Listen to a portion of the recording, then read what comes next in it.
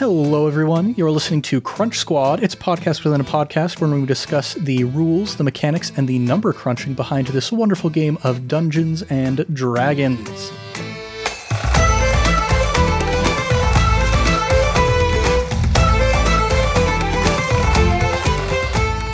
I am Ned Wilcock, your host for Crunch Squad, and today I'm joined by... It's me. It's Thomas. The host of the usual show is now joining the host of the fake sideshow. It's a host palooza. Yes, it is. And why do we have Thomas here? Well, Thomas doesn't play a character in this campaign. Well, in fact, what we are doing is we're not talking about any of the characters that we are playing. We are instead fielding a request that we have received through our email address, podcastfireball2020@gmail.com. You can write in about anything anything you want, really. But we got a specific request from Sawyer Peralt. I don't know if that's how you pronounce it, but we got an email asking if we could do a Crunch Squad about monks specifically. So that's what we're going to do tonight. Yeah. And we're going to do what we usually do with Crunch Squad. We're just going to go piece by piece through the monk, and holy cow, there is a lot to go over with monks. There is a lot to go over, but I'm actually very excited to go over the monk. I've mentioned previously the opportunities I have to be a player are very few and far in between. And the first thing I wanted to play, which I was able to play successfully, was a bard. I did that in some like Adventure League stuff, which Ned, you were a part of. My tiefling bard who Morthos, what was he? College of Fear. What was Whispers? I think it was Whispers. College of Whispers. There we go. It's been a while. But the other class that I really wanted to try out was the monk specifically. So going over it today, I think, is going to help me out for when eventually I do take up the mantle of a player and I do play a monk in a one-shot or go back to some Adventure League stuff. And I have played a monk for about 4 levels, I believe. Christian Randall from over on Improv Tabletop, he was DMing his first campaign. I played a monk for the first part of that, and then decided that my play style, I don't really like martial classes that much. I get kind of bored when it's just, hey, I'm going to punch him over and over and over again. You know me, I like to be able to do wacky, weird stuff with all of my spells. But that said, that is my personal play style, and I know people who get lots of joy out of monks, like McKenna over on Improv Tabletop. She's told me that she would be perfectly happy if she never plays anything but monks for the rest of her life. Yeah, and she does a fantastic job, monk adjacent, but in the Avatar Legends campaign you guys have going on over there, she really is digging some of the monk aspects that tabletop system has to offer as well. I feel like it does translate a little bit. And it's definitely a very thematic class, and the mechanics really support that. This is kind of going from the wizard, where mechanically speaking, as far as specific abilities, it's kind of sparse. It's a lot of just, you learn new spells, you gain more spell slots. The monk gets like distinct new abilities practically every time they level up. Yeah, it's every time they level up. That's the crazy thing, is a lot of classes, it's for instance the rogue, like for Jacob, whenever he levels up, he goes, yeah, I leveled up. I don't get anything, but I leveled up, and so I got health type of a thing. Or he doesn't get like a spell, he doesn't get a special ability, so when he does, it's very like amazing and it's very rare. Or the wizard, like you said, your leveling up is the spells that you can cast or learn or you forget, so that you can get different spells due to your situation. Holy cow, the monk in the base player's handbook has 2 to 3 things every single level. It's crazy. It's absolutely bonkers to try and keep track of this stuff. Yeah, so starting at level 1, level 1 and level 2 is where you really, really get the bread and butter of what makes the monk the monk. Mm-hmm. First thing you get at level 1 is unarmored defense, which is while you're wearing no armor and not wielding any shield, your AC, typically the way you calculate AC is it's 10 plus your dexterity modifier unless you're wearing armor. If you're a monk and you have unarmored defense, it's 10 plus your dexterity plus your wisdom modifier. that really plays into the idea of you being wise enough and practiced enough to be able to deflect or dodge from attacks, in addition to how fast you are as well. You're able to see things incoming and be able to sense the world around you. Yeah, and a very unique kind of way of calculating armor class as well, in terms of it's all based off of your ability scores, essentially. If you luck out and pretty early on get a +5 in your dexterity and your wisdom, then your AC is 20 without wearing any armor. Yeah, that's just absurd. For anybody to have an AC that's above 20, I mean, I know we had Ralph, he was a wizard with a 19 AC not too recently. Recently, but yeah, to have a 20, that would just be mind-blowing. And you need good defense because you're going to be up there right in the fray with your martial arts that you also get at level 1. And there's a lot of stipulations that go into this, a lot of like fine little bullet points. Yeah. And this is a way to really tap into that monk flavor of, hey, I just punch people, I kick people. It's all about increasing the efficiency of your unarmed strikes. So martial arts applies technically, though, not only to unarmed strikes, but also to monk weapons, which includes short swords and any simple melee weapons that don't have the two-handed or heavy property, stuff like daggers, stuff like clubs. And while you are unarmed or wielding only monk weapons and aren't wearing armor or wielding a shield, first, you can use your dexterity instead of strength for the attack and damage rolls of your unarmed strikes and monk weapons. I mean, that's really playing into how what you want your character to be anyway. If you have unarmed defense, you want your dexterity modifier to be insanely high so that you don't have to wear armor and you can still move around and you can not be hit. So as you're not encumbered by this armor, and then being able to use that for your attacks as well, it's just a 2-for-1 special. Dexterity really is just like a top tier ability score in 5e, just generally speaking. You really see that coming together with the monk. The next thing you get is, traditionally when you make an unarmed strike, the damage you do equals 1 plus your strength modifier, whereas here you can roll a d4 in place of the normal damage of your unarmed strike or monk weapon, and that die increases as you gain monk levels. There's each class has a table in the player's handbook, and starting from 1d4, it's essentially every 4 or 5-ish levels or so, roughly speaking, you eventually increase that martial arts die all the way up to a d10 at level 17, and that continues through level 20.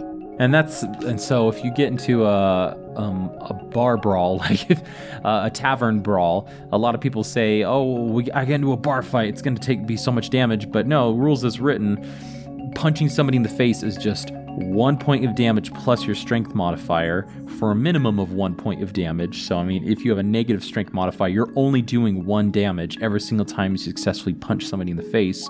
The monk, they just ignore that, and it's whatever their martial arts die is. So it starts with a d4 and it only goes up from there. So they are really, really going to be just kill it when it comes to the tavern brawl.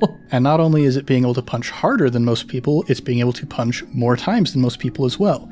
Because whenever you use the attack action with an unarmed strike or a monk weapon on your turn, you can then make one unarmed strike as a bonus action. That's awesome. I mean, that's very similar to like two-weapon fighting right there. Two-weapon fighting traditionally, whether or not you take the feat, everybody is able to do two-weapon fighting in D&D as long as the weapons that they're fighting with are light. And so like that's going to be short swords, that's going to be daggers, that's going to be, I believe those are the two that come to my mind right now. But yeah, you can do your action for one attack and then your bonus action for the second. That's what the monk is able to do, but with their monk weapons specifically, which have a higher damage die, and it leads into this idea of being able to punch very fast, so fast where people can't see, and at low levels, that's huge. That level 1 through 4, that's amazing, being able to attack twice in one turn and to be able to get your modifier to each successful attack, as opposed to two-weapon fighting where you only get your modifier to one of those two attacks. Just to help you guys min-max a little bit, I believe the best monk weapon you can choose at early levels is the quarterstaff, because it doesn't have the two-handed property, so it counts as a monk weapon, but if you use it two-handed, then you get 1d8 damage, and then you get that extra punch in for free after that. Yeah, so you smack somebody across the face with a quarterstaff using both your hands. It's 1d8, and then you jump in the air with that momentum, and you kick them, you do a backwards kick, and then that's a 1d4. Both of those using your dexterity modifier if they're successful. And if your dex mod is close to the 5 that, Ned, you were proposing, so that you have a high AC for your unarmored defense and you have a high initiative, then that's going to be close to like +5 for each attack at level 1. Just crazy. And then at level 2 is where we really start cooking with gas. That's the only level 1. That's the first level. Yeah, level 2, you get access to your ki points. Ki is the energy that travels through your body, and monks learn how to channel that to improve their physical abilities beyond what they normally would be able to. So starting at second level, you start with 2 ki points, and then as you level up, you gain a number of ki points equal to your level. Very easy to keep track of that way, and you get those recharged every short rest. And this is where you get some amazing abilities for the monk at level 2, which is pretty much like, I can't emphasize enough how crazy it is that the monk gets these abilities at such an early level. I mean, with this ki, you have the ability to do flurry of blows. You have the ability to do patient defense. You have the ability to do step of the wind. Each one of those only requiring 1 ki point to use. And you say, like, 1 ki point, that's half of my ki points, but what you can do with those ki points can help you in a pinch. They're all something that you can decide in the moment and have it benefit you immediately, as opposed to like a wizard or a spellcaster who has to plan their turn well in advance. Yeah, and 2 of those that you mentioned, Step of the Wind and Patient Defense, this is fairly similar to one thing that we've already talked about with the Rogue. At second level, they get their Cunning Action. This allows you to take actions that normally would take an entire action as a bonus action instead. Patient Defense, you spend 1 ki point to get the dodge action as your bonus action. Step of the Wind, you spend 1 ki point, and you can take either the disengage or dash action as a bonus action, and then on top of that, your jump distance is doubled for the turn. So the normal things that you can do with an action on your turn, just regardless of class, you can take an attack action, you can take a dash action, and you can take a dodge action, and then you can take an aid action as well, right? So those are the 4 big things you can do with an action. The monk is able to do 3 of those almost in the same turn. Step of the Wind allows you to disengage or dash. The Patient Defense, and Step of the Wind's a bonus action, then Patient Defense, you can use a bonus action to take the dodge action. And then Flurry of Blows, which I know, Ned, you're getting to here right here. When you take the attack action, you get to attack even more. Yeah, the only big downside here is you do only get 1 bonus action per turn. Yeah. So whichever one you choose, that's the only one you get for that turn. But Flurry of Blows, traditionally the rule is with your martial arts, you take the attack action, you get a free attack with your bonus action. If you do Flurry of Blows, it increases that from 1 bonus action attack to 2 bonus action attacks. For a total of 3 attacks in 1 turn. And one of those is with your weapon, which if you got the quarterstaff, it's a d8. If you got a high dex modifier, that could be +4, +5. And then each of those unarmored is going to be +4, +5 as well with that d4. That's 1d8 and 2d4 possibilities with a +12. Yeah, which compare that to a barbarian swinging great axe, for example. They get to make 1 attack on their turn. Sure, their great axe does 1d12 damage, but 3 attacks in 1 turn with the opportunity to get your dexterity modifier as additional damage on top of all that is pretty compelling. Ned, I don't know if you know this, but I did go to school in mathematics, and I don't think it's been brought up on the podcast very much or often at all. But just having more dice to roll, just having more possibilities to make the attack, just increases the likelihood and the average amount of damage that you can possibly do. So if you are going for that min-max, I mean, that you're on the right path at this point. I don't know if we've talked too much about the principle of action economy so far in Crunch Squad, but action economy is essentially how many actions can you take. Well, how many actions can your side take versus how many actions can the opposing side take?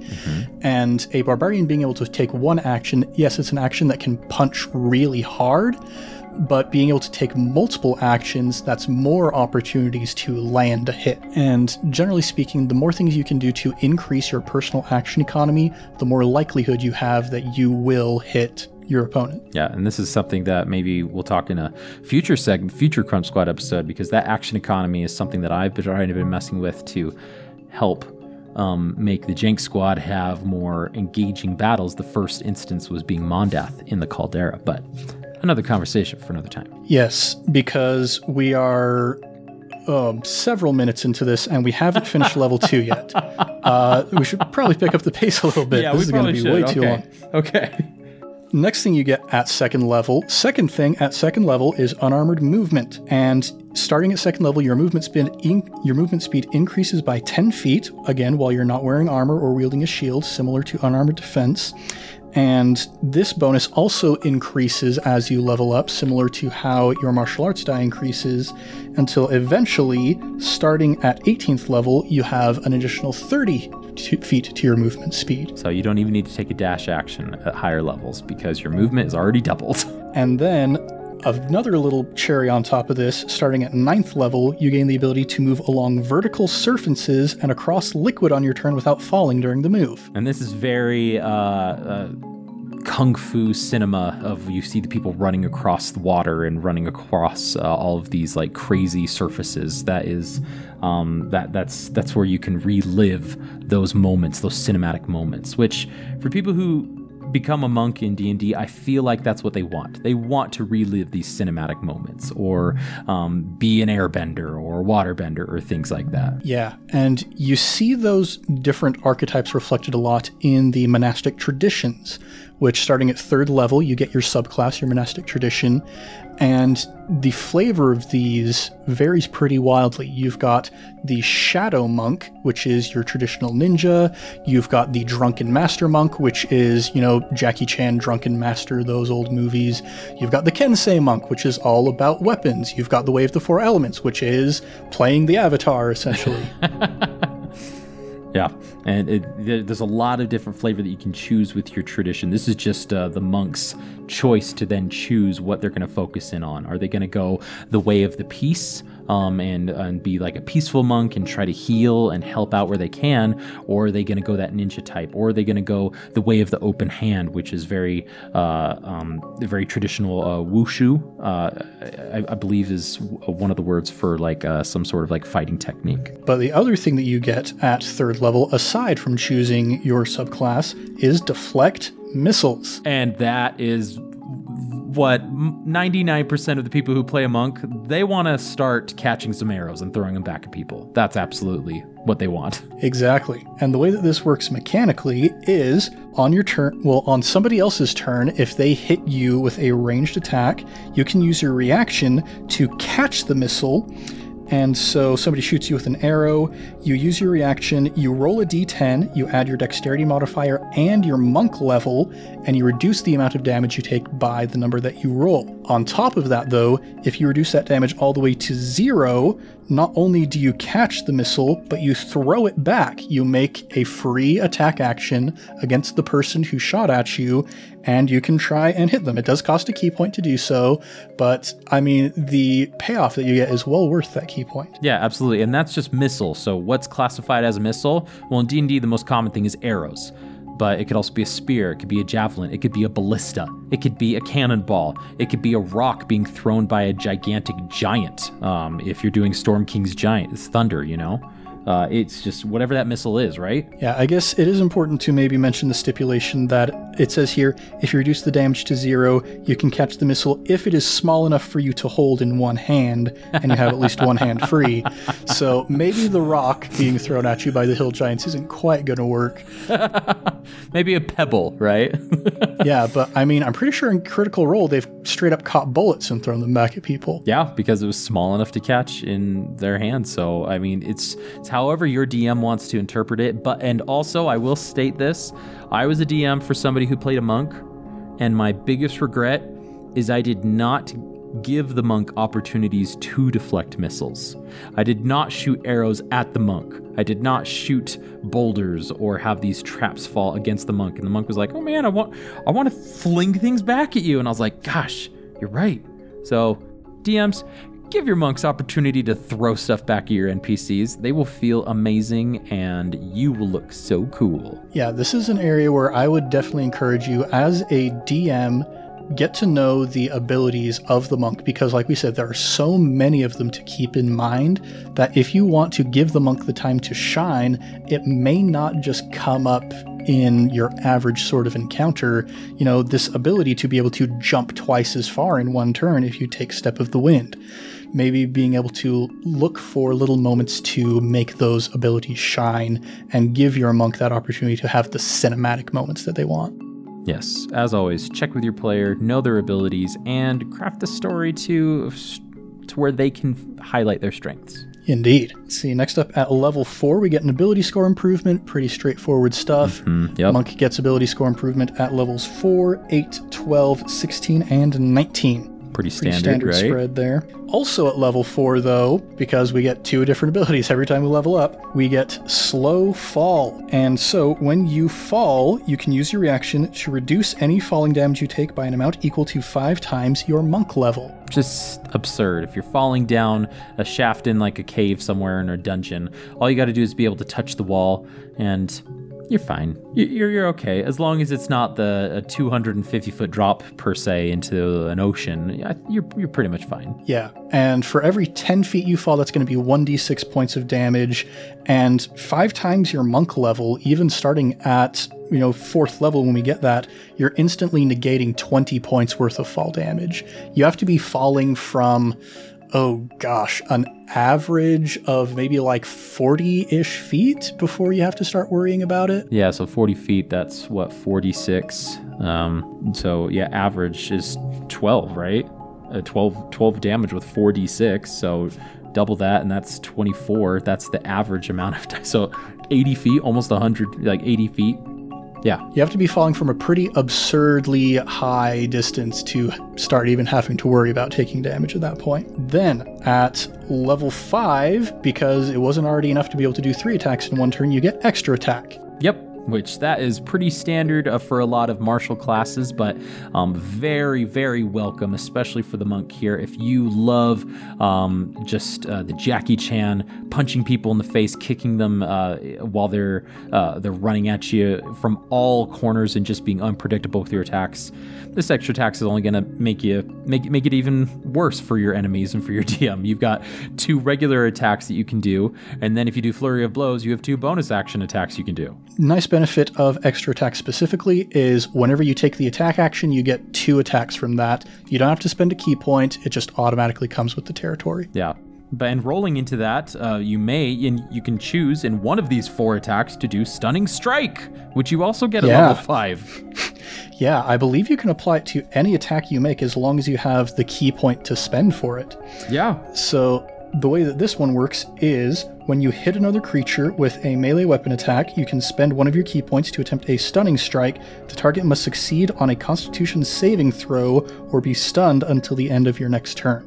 At the end of your next turn, the monk's turn, not the enemy's turn. So they are guaranteed to lose one of their turns. And that's just boggling. So if you're going against a boss and you know that this boss is not immune to stun for whatever reason, you do the Flurry of Blows, you have 4 opportunities, as long as you have key points, to first attack, I try to stun them, they succeed. Second attack, I try to stun them, they succeed. And you can do that 4 times in one turn. So the likelihood, as long as you've got key points, the likelihood of you being able to stun them is pretty high. Yeah, And just a quick point of order, the DC for that Constitution saving throw they're making is going to be equal to 8 plus your proficiency bonus plus your wisdom modifier.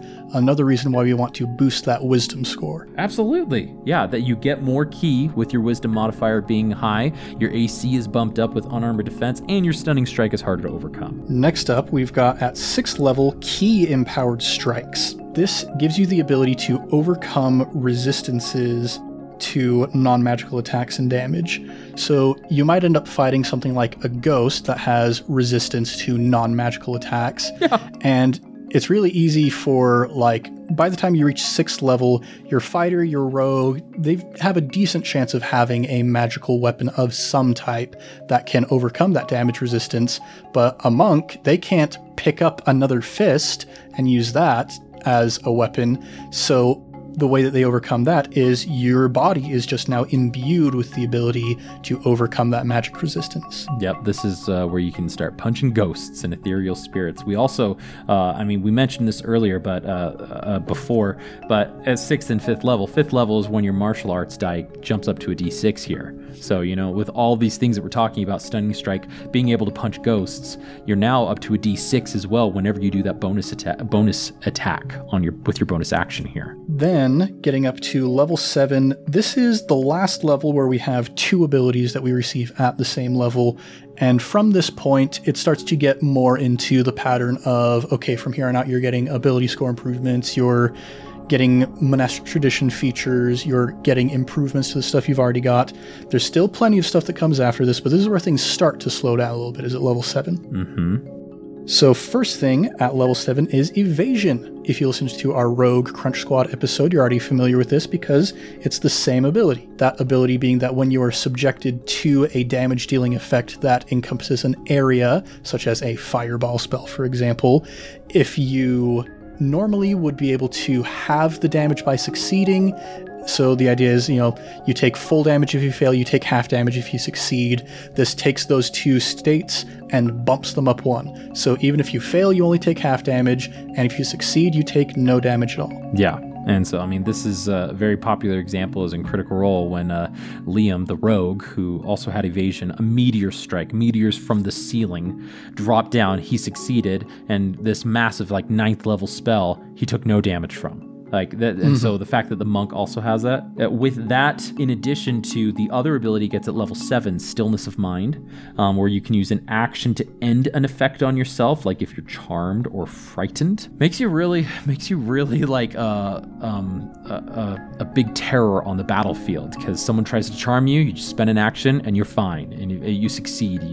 Somebody throws a fireball at you, you succeed, no damage whatsoever. You are a force on the battlefield. You might look at, with Stillness of Mind, you need to use your action to end the charmed or frightened condition on yourself, but even still, the monk has no shortage of bonus action opportunities that they can take in the same turn. Yeah. Sure, you wouldn't be able to do Flurry of Blows because you have to use your attack action in order to get that, but you can still do Patient Defense, you can still do Step of the Wind. Even if nothing else, the ability to do Patient Defense, you dodge, all attacks against you have disadvantage for the next round. That's pretty great. Yeah, that's amazing. Like, you prep yourself for the next round at that point, and you're no longer beholden to whatever frightened or charmed effect there is. So now we actually have a little bit of a break from level 7 to level 10. Level 10 is where we get Purity of Body. At 10th level, your mastery of the ki flowing through you makes you immune to disease and poison. Pretty straightforward, and as a DM, pretty frustrating. You got a little bit. You got a poison dragon trying to attack and do their poison breath. Cool. The monk will stand right there and take it full force, right? Because immune to poison damage. Mm-hmm. And immunity to disease doesn't come up as often, but in the instance where your DM does decide to throw a, whatever magical plague at you, your monk is going to be very glad that they have that immunity there. Yeah, you don't need your tetanus shot when you're a monk here. Then we get another couple levels of a break before we get to 13th level, Tongue of the Sun and Moon. And the idea behind this is the energy flowing through you, the ki flowing with you, can communicate with the ki flowing through other creatures, and you can understand all spoken languages, and any creature that can understand a language can understand what you say. And if you've really invested in your wisdom modifier to be really high, where you have, you're able to like be just very wise, this all really puts you into the forefront as being like a diplomat or being like a spokesman. Maybe not with your charisma, but you're able to really pierce through and be that listening ear, that wise, wizened guru that people can turn to. And if you can understand and speak any language, why wouldn't people turn to you, right? Yeah, there really is only one thing that kind of trumps this ability that the monk has, because there is that stipulation: the other creature has to be able to understand a language to understand what you say. There is one little thing I just want to shout out: the College of Eloquence Bard. They have an ability that allows any creature to understand what they say, even if that creature typically doesn't understand a language. And so that's animals right there, right? Mm-hmm. And so that is the one subclass out of the entire game that can kind of one-up this ability that the monk has. Then, level 14, Diamond Soul. Your Mastery of Ki grants you proficiency in all saving throws. All saving throws. Normally you only have proficiency in 2 saving throws, but at 14th you just decide, you know what, I'm pretty at peace, I'm almost to nirvana. Yeah, I'll be really good at saving against everything. So yeah, everybody else, as soon as they hear that charisma saving throw that everybody has to roll, they're like, dang it, I'm not proficient. And then here comes the monk saying, oh, I don't have to worry about that. Yeah, and in addition to that, if you fail, you can then be like, wait a second, and you spend a ki point to re-roll it. Mm-hmm. And so you're like, I'm proficient, but just on the off chance I don't succeed. Which at level 14, I mean, how many ki points do you have? You've got 14 ki points. 14 ki points. And you're like, I probably have a few ki points to spend here. I could probably succeed this by re-rolling. You only get to do it once, so it's not like an infinite ability where you can just keep spending ki points, but still. Yeah, and again, you regain all of your ki points not on a long rest, but on a short rest. Short rest. Even more powerful. Yeah. Oh, man. Next level 15, you get Timeless Body, and you don't age. Your body doesn't get old. You may look all wizened and all wrinkly and old, but in all reality, you're just literally timeless, and your body just says, you know what? You perfected, in level 14, you perfected your soul so well. You got a diamond soul. That level 15, I think the body should reflect that. So beauty comes from the inside, and then I don't know if that relates here to the monk, but at the very least, your body won't age whatsoever. Yeah, and not only that, you don't need to eat. You don't need food, and you don't need water. Mm-hmm. It does say you can still die of old age, though. Yeah, and I think that largely is up to the DM in terms of, what does that look like in the game? What kind of situations are going to lead to that? But, I mean, you are the wizened old person who's just at peace with their body. Can you imagine an elf monk who gets to level 15, who elves are already going to live for thousands of years, and then their body just doesn't they have a timeless body regardless, so they can die of old age, but when do elves really die of old age, Oh, gosh. Okay, now we're getting up into the very last few things here. Level 18, Empty Body. You can use your action to spend 4 ki points to become invisible for 1 minute. That's not all. That's not all. Yes, not only can you just reach within your body the energy that moves this meat puppet that you're walking around into, say, people can't see me anymore. While you are invisible, you have resistance to all damage except for force damage, and you can spend 8 ki points to cast the Astral Projection spell without needing material components. That's a lot, Ned. That is a lot to do. I mean, it's 18th level, but that's a lot. Yeah, and how often do even spellcasters cast the Astral Projection spell? Yeah, I don't know. I've never done it, but that's a 9th level spell. And it costs Astral Projection. I'm looking at it right now. It costs 1 jacinth, is that how you say it, worth at least 1,000 gold pieces and a carved bar of silver worth at least 100 gold pieces, which the spell consumes. So that's 1,100 gold pieces a pop. And the monk doesn't care about worldly possessions. They just reach within their body and say, I am one with the universe. I am one with the Force. The Force is with me. And boom, there you go. Yeah, and you can go anywhere with that, right? I mean, that's just... Way to go, monk. You've conquered the material world so much that you can just leave this horrid place. Yes, well done, monk, so much so, in fact, that by the time you reach level 20, the ability is literally called Perfect Self. And the way this works is, when you roll for initiative and you don't have any key points remaining, you regain 4 of them. So not only do you already have 20 key points, and if you ever just, at the beginning of a battle, you don't have any, you're like, oh no, dang it, well, I'll just get 4 just because I decide to. So yeah, that is every little... That's not just... That's just the base monk, no monastic traditions. That's no abilities from the monastic traditions whatsoever. That's a lot of stuff that the monk can do. We've been going on for a while. Do we want to talk about just one monastic tradition? Yeah, I think we'd be remiss if we didn't talk about one of them. So let's talk about one of them from the Player's Handbook. There are 3 to choose from in the Player's Handbook specifically. As Ned mentioned, you got the Way of the Shadow, which is more of the ninja type, the Way of the 4 Elements if you want to be the Avatar, or you can just go play the Avatar Legends tabletop system, which Improv Tabletop does. Shout out to Improv Tabletop. Or the final one, which is Way of the Open Hand. Yeah, this one, Maybe I don't have any data to back this up, but just my gut feeling is that this one probably gets overlooked a lot. I know certainly that all of my players who have played a monk haven't really looked at this one very much, just because the others are so thematic. But this one, what it lacks in kind of a specialized thematic sort of hook, it makes up for just in good mechanics, really solid performance. Solid stuff in this tradition here. Yeah, so starting at 3rd level, you gain your open hand technique. And so you can manipulate not only your own ki, but you can manipulate your enemy's ki a little bit. So whenever you hit a creature with one of the attacks gained by your flurry of blows, you can impose one of the following effects on that target. Option 1, it must succeed on a dexterity saving throw or be knocked prone.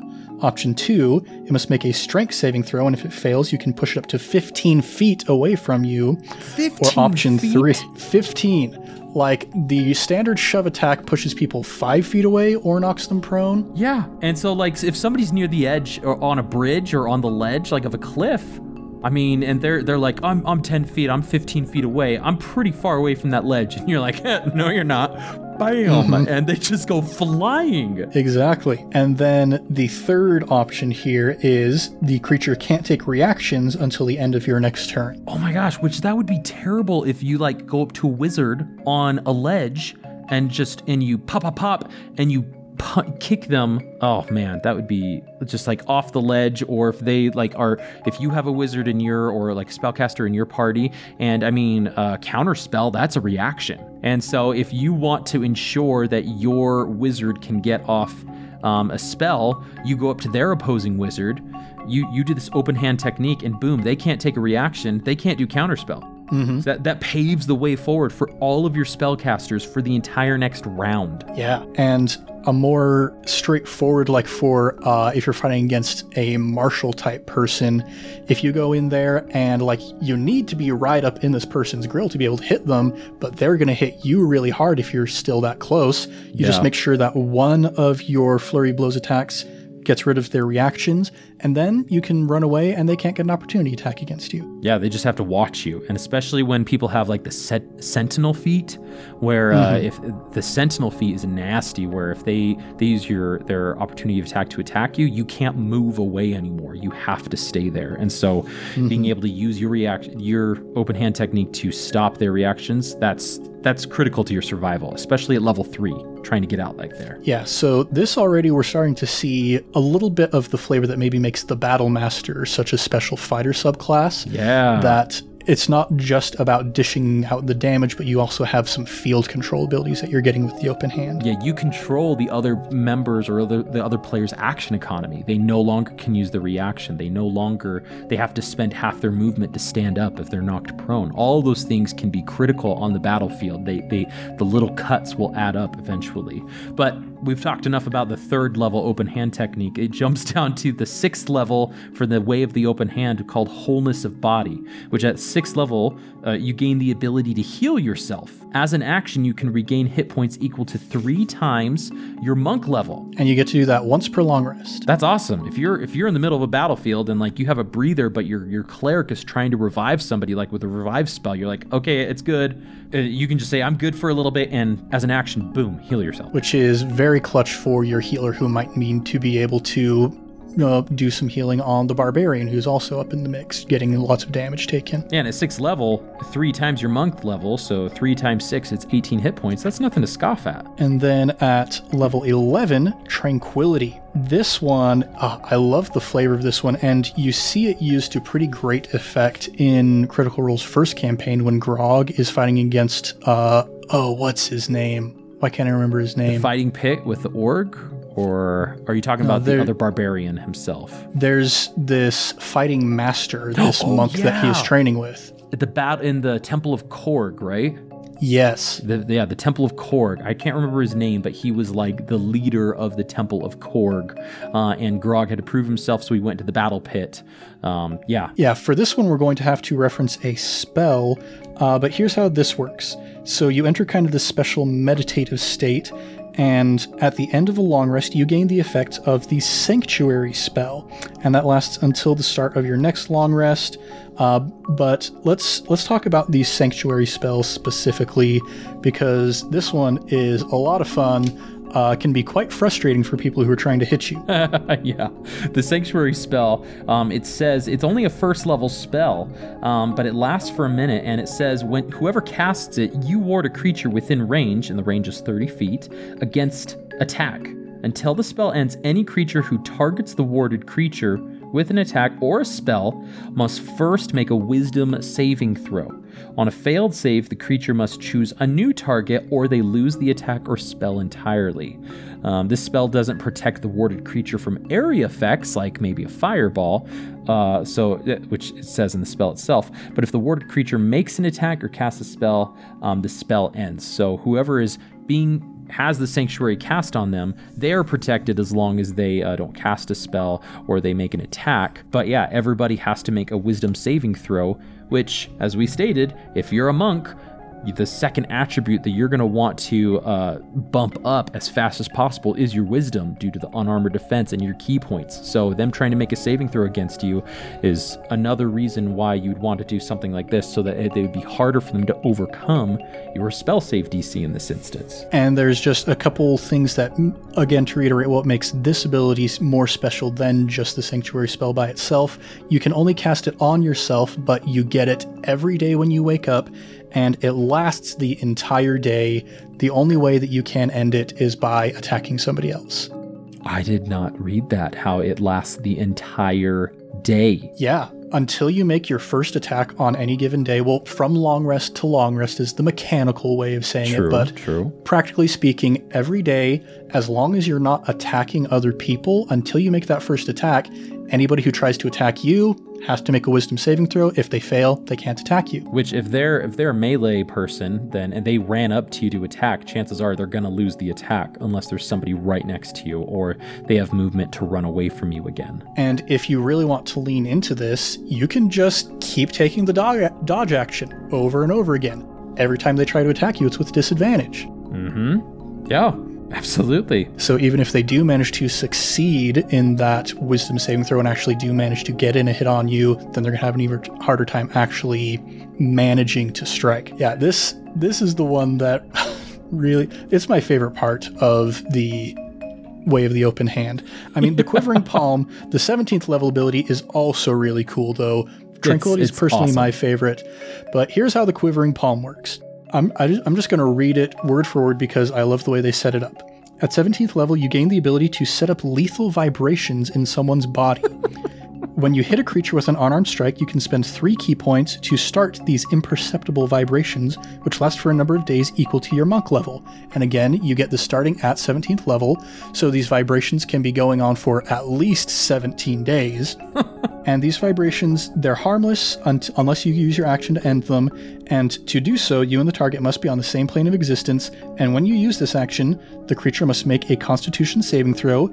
If it fails, it is reduced to 0 hit points. If it succeeds, it takes 10d10 necrotic damage. Yeah, I feel like the wording here of when it says it's harmless unless you use your action to end them. I think end them means the person, not necessarily the vibrations. That makes sense. Yeah. I mean, you could let them just kind of filter out, go through the entire length of days until the vibrations finally end. And you can only have one creature under the effects of this at a time. Oh, and it does say you can choose to end the vibrations harmlessly without using an action. So if you want to choose the way of peace, you can do that. But you punch somebody, and then 2 weeks later, they're just having dinner, and then all of a sudden, boom. They're dead. Yeah. Yeah. So you can really make good on the threats of you saying, like, now I've modified your heart, or I've implanted some vibrations into your heart, and if you get out of line in the next month or 2 weeks here, I'll know, because I'll be watching over this entire tournament, and I can just end you. Which, that's a really fun thing for a dungeon master to maybe pull on some rowdy players if they're causing too much of a fuss. Or a bunch of murder hobos. You just have like 3 monk NPCs who are way of the open hand, 17th level, and they're like, now you stop murder hoboing, and if you don't, your murder hobo days come to an end, because I will end you. So that is the Wave the Open Hand. Again, maybe not the most thematically enticing, but these abilities are so cool. They're so cool, and if you actually want to see a good example of this, I know Josh's campaign, the Titans of Altera, they've got a character, Dalfin, who he's a monk, and I believe he is the Way of the Open Hand, but I know also in Season 1, Dalfin's like monastery that he comes from, all of those NPCs are also Way of the Open Hand, and they are able to use some of these really higher level abilities in action in battle. So it's really cool to see how Josh was able to implement NPCs to showcase some of these higher level abilities despite the player only being level 3, level 4 Way of the Open Hand. And speaking of cool NPCs, I did find the name of that individual from Critical Role. His name is Earthbreaker Groon. That's an awesome monk name. Earthbreaker Groon.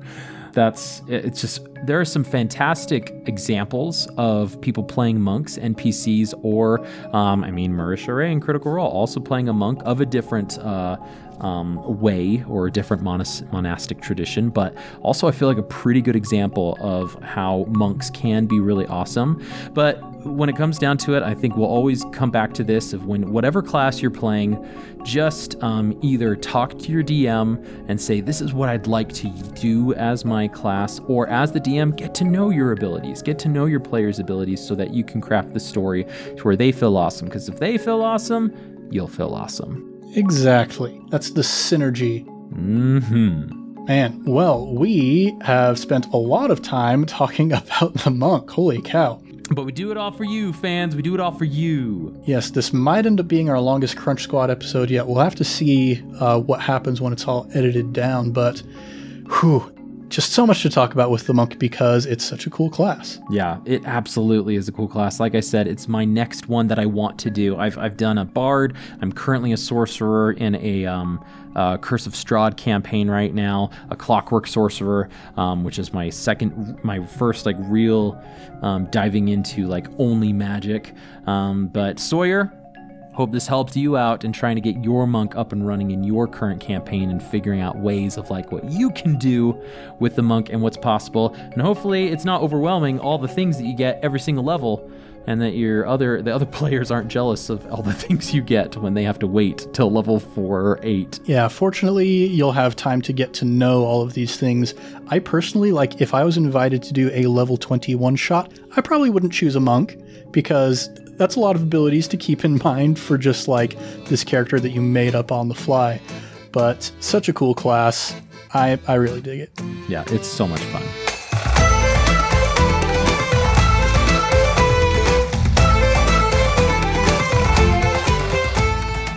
Well, everybody, thank you so much for listening to this week's episode of Crunch Squad. We hope you've enjoyed listening as much as we have enjoyed geeking out about this awesome class and all of the ridiculously minute and intricate things that it can do. But from wherever you get your podcasts, please leave us a review. It helps boost our ratings throughout each podcast service. It puts our show in other people's recommended feeds, and it lets us know that you like what we're doing. But if you want to write something a little longer than a review, you could also email us at icastfireball2020@gmail.com, and we'd love to hear from you, and we're hoping to get the word out there and set this podcast on fire. Ooh.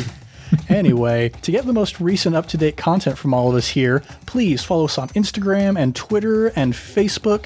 We're iCastFireball20 on Instagram and Twitter, iCastFireball2020 on Facebook.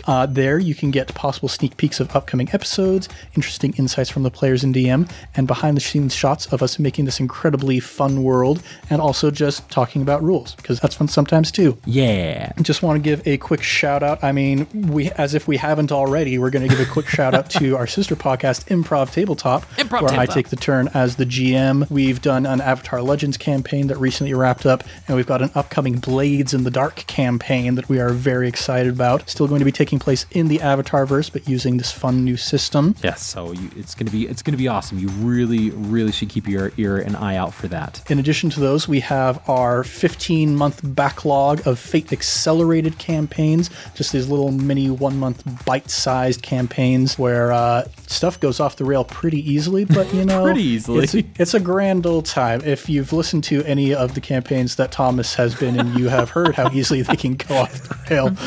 Yeah. Oh man. And how terrible our accents can become as the campaigns go on. So whether you like tabletop games, improvisation, or just hearing more from me and some of our other friends, then we recommend you go and give Improv Tabletop a listen. But lastly, please like, subscribe, and share with your friends and fellow wacky adventurers. But until next time, I am Ned, your host for Crunch Squad, and today I've been joined by Thomas, the monk wannabe player. Keep that fire going, everybody, and we will see you next time.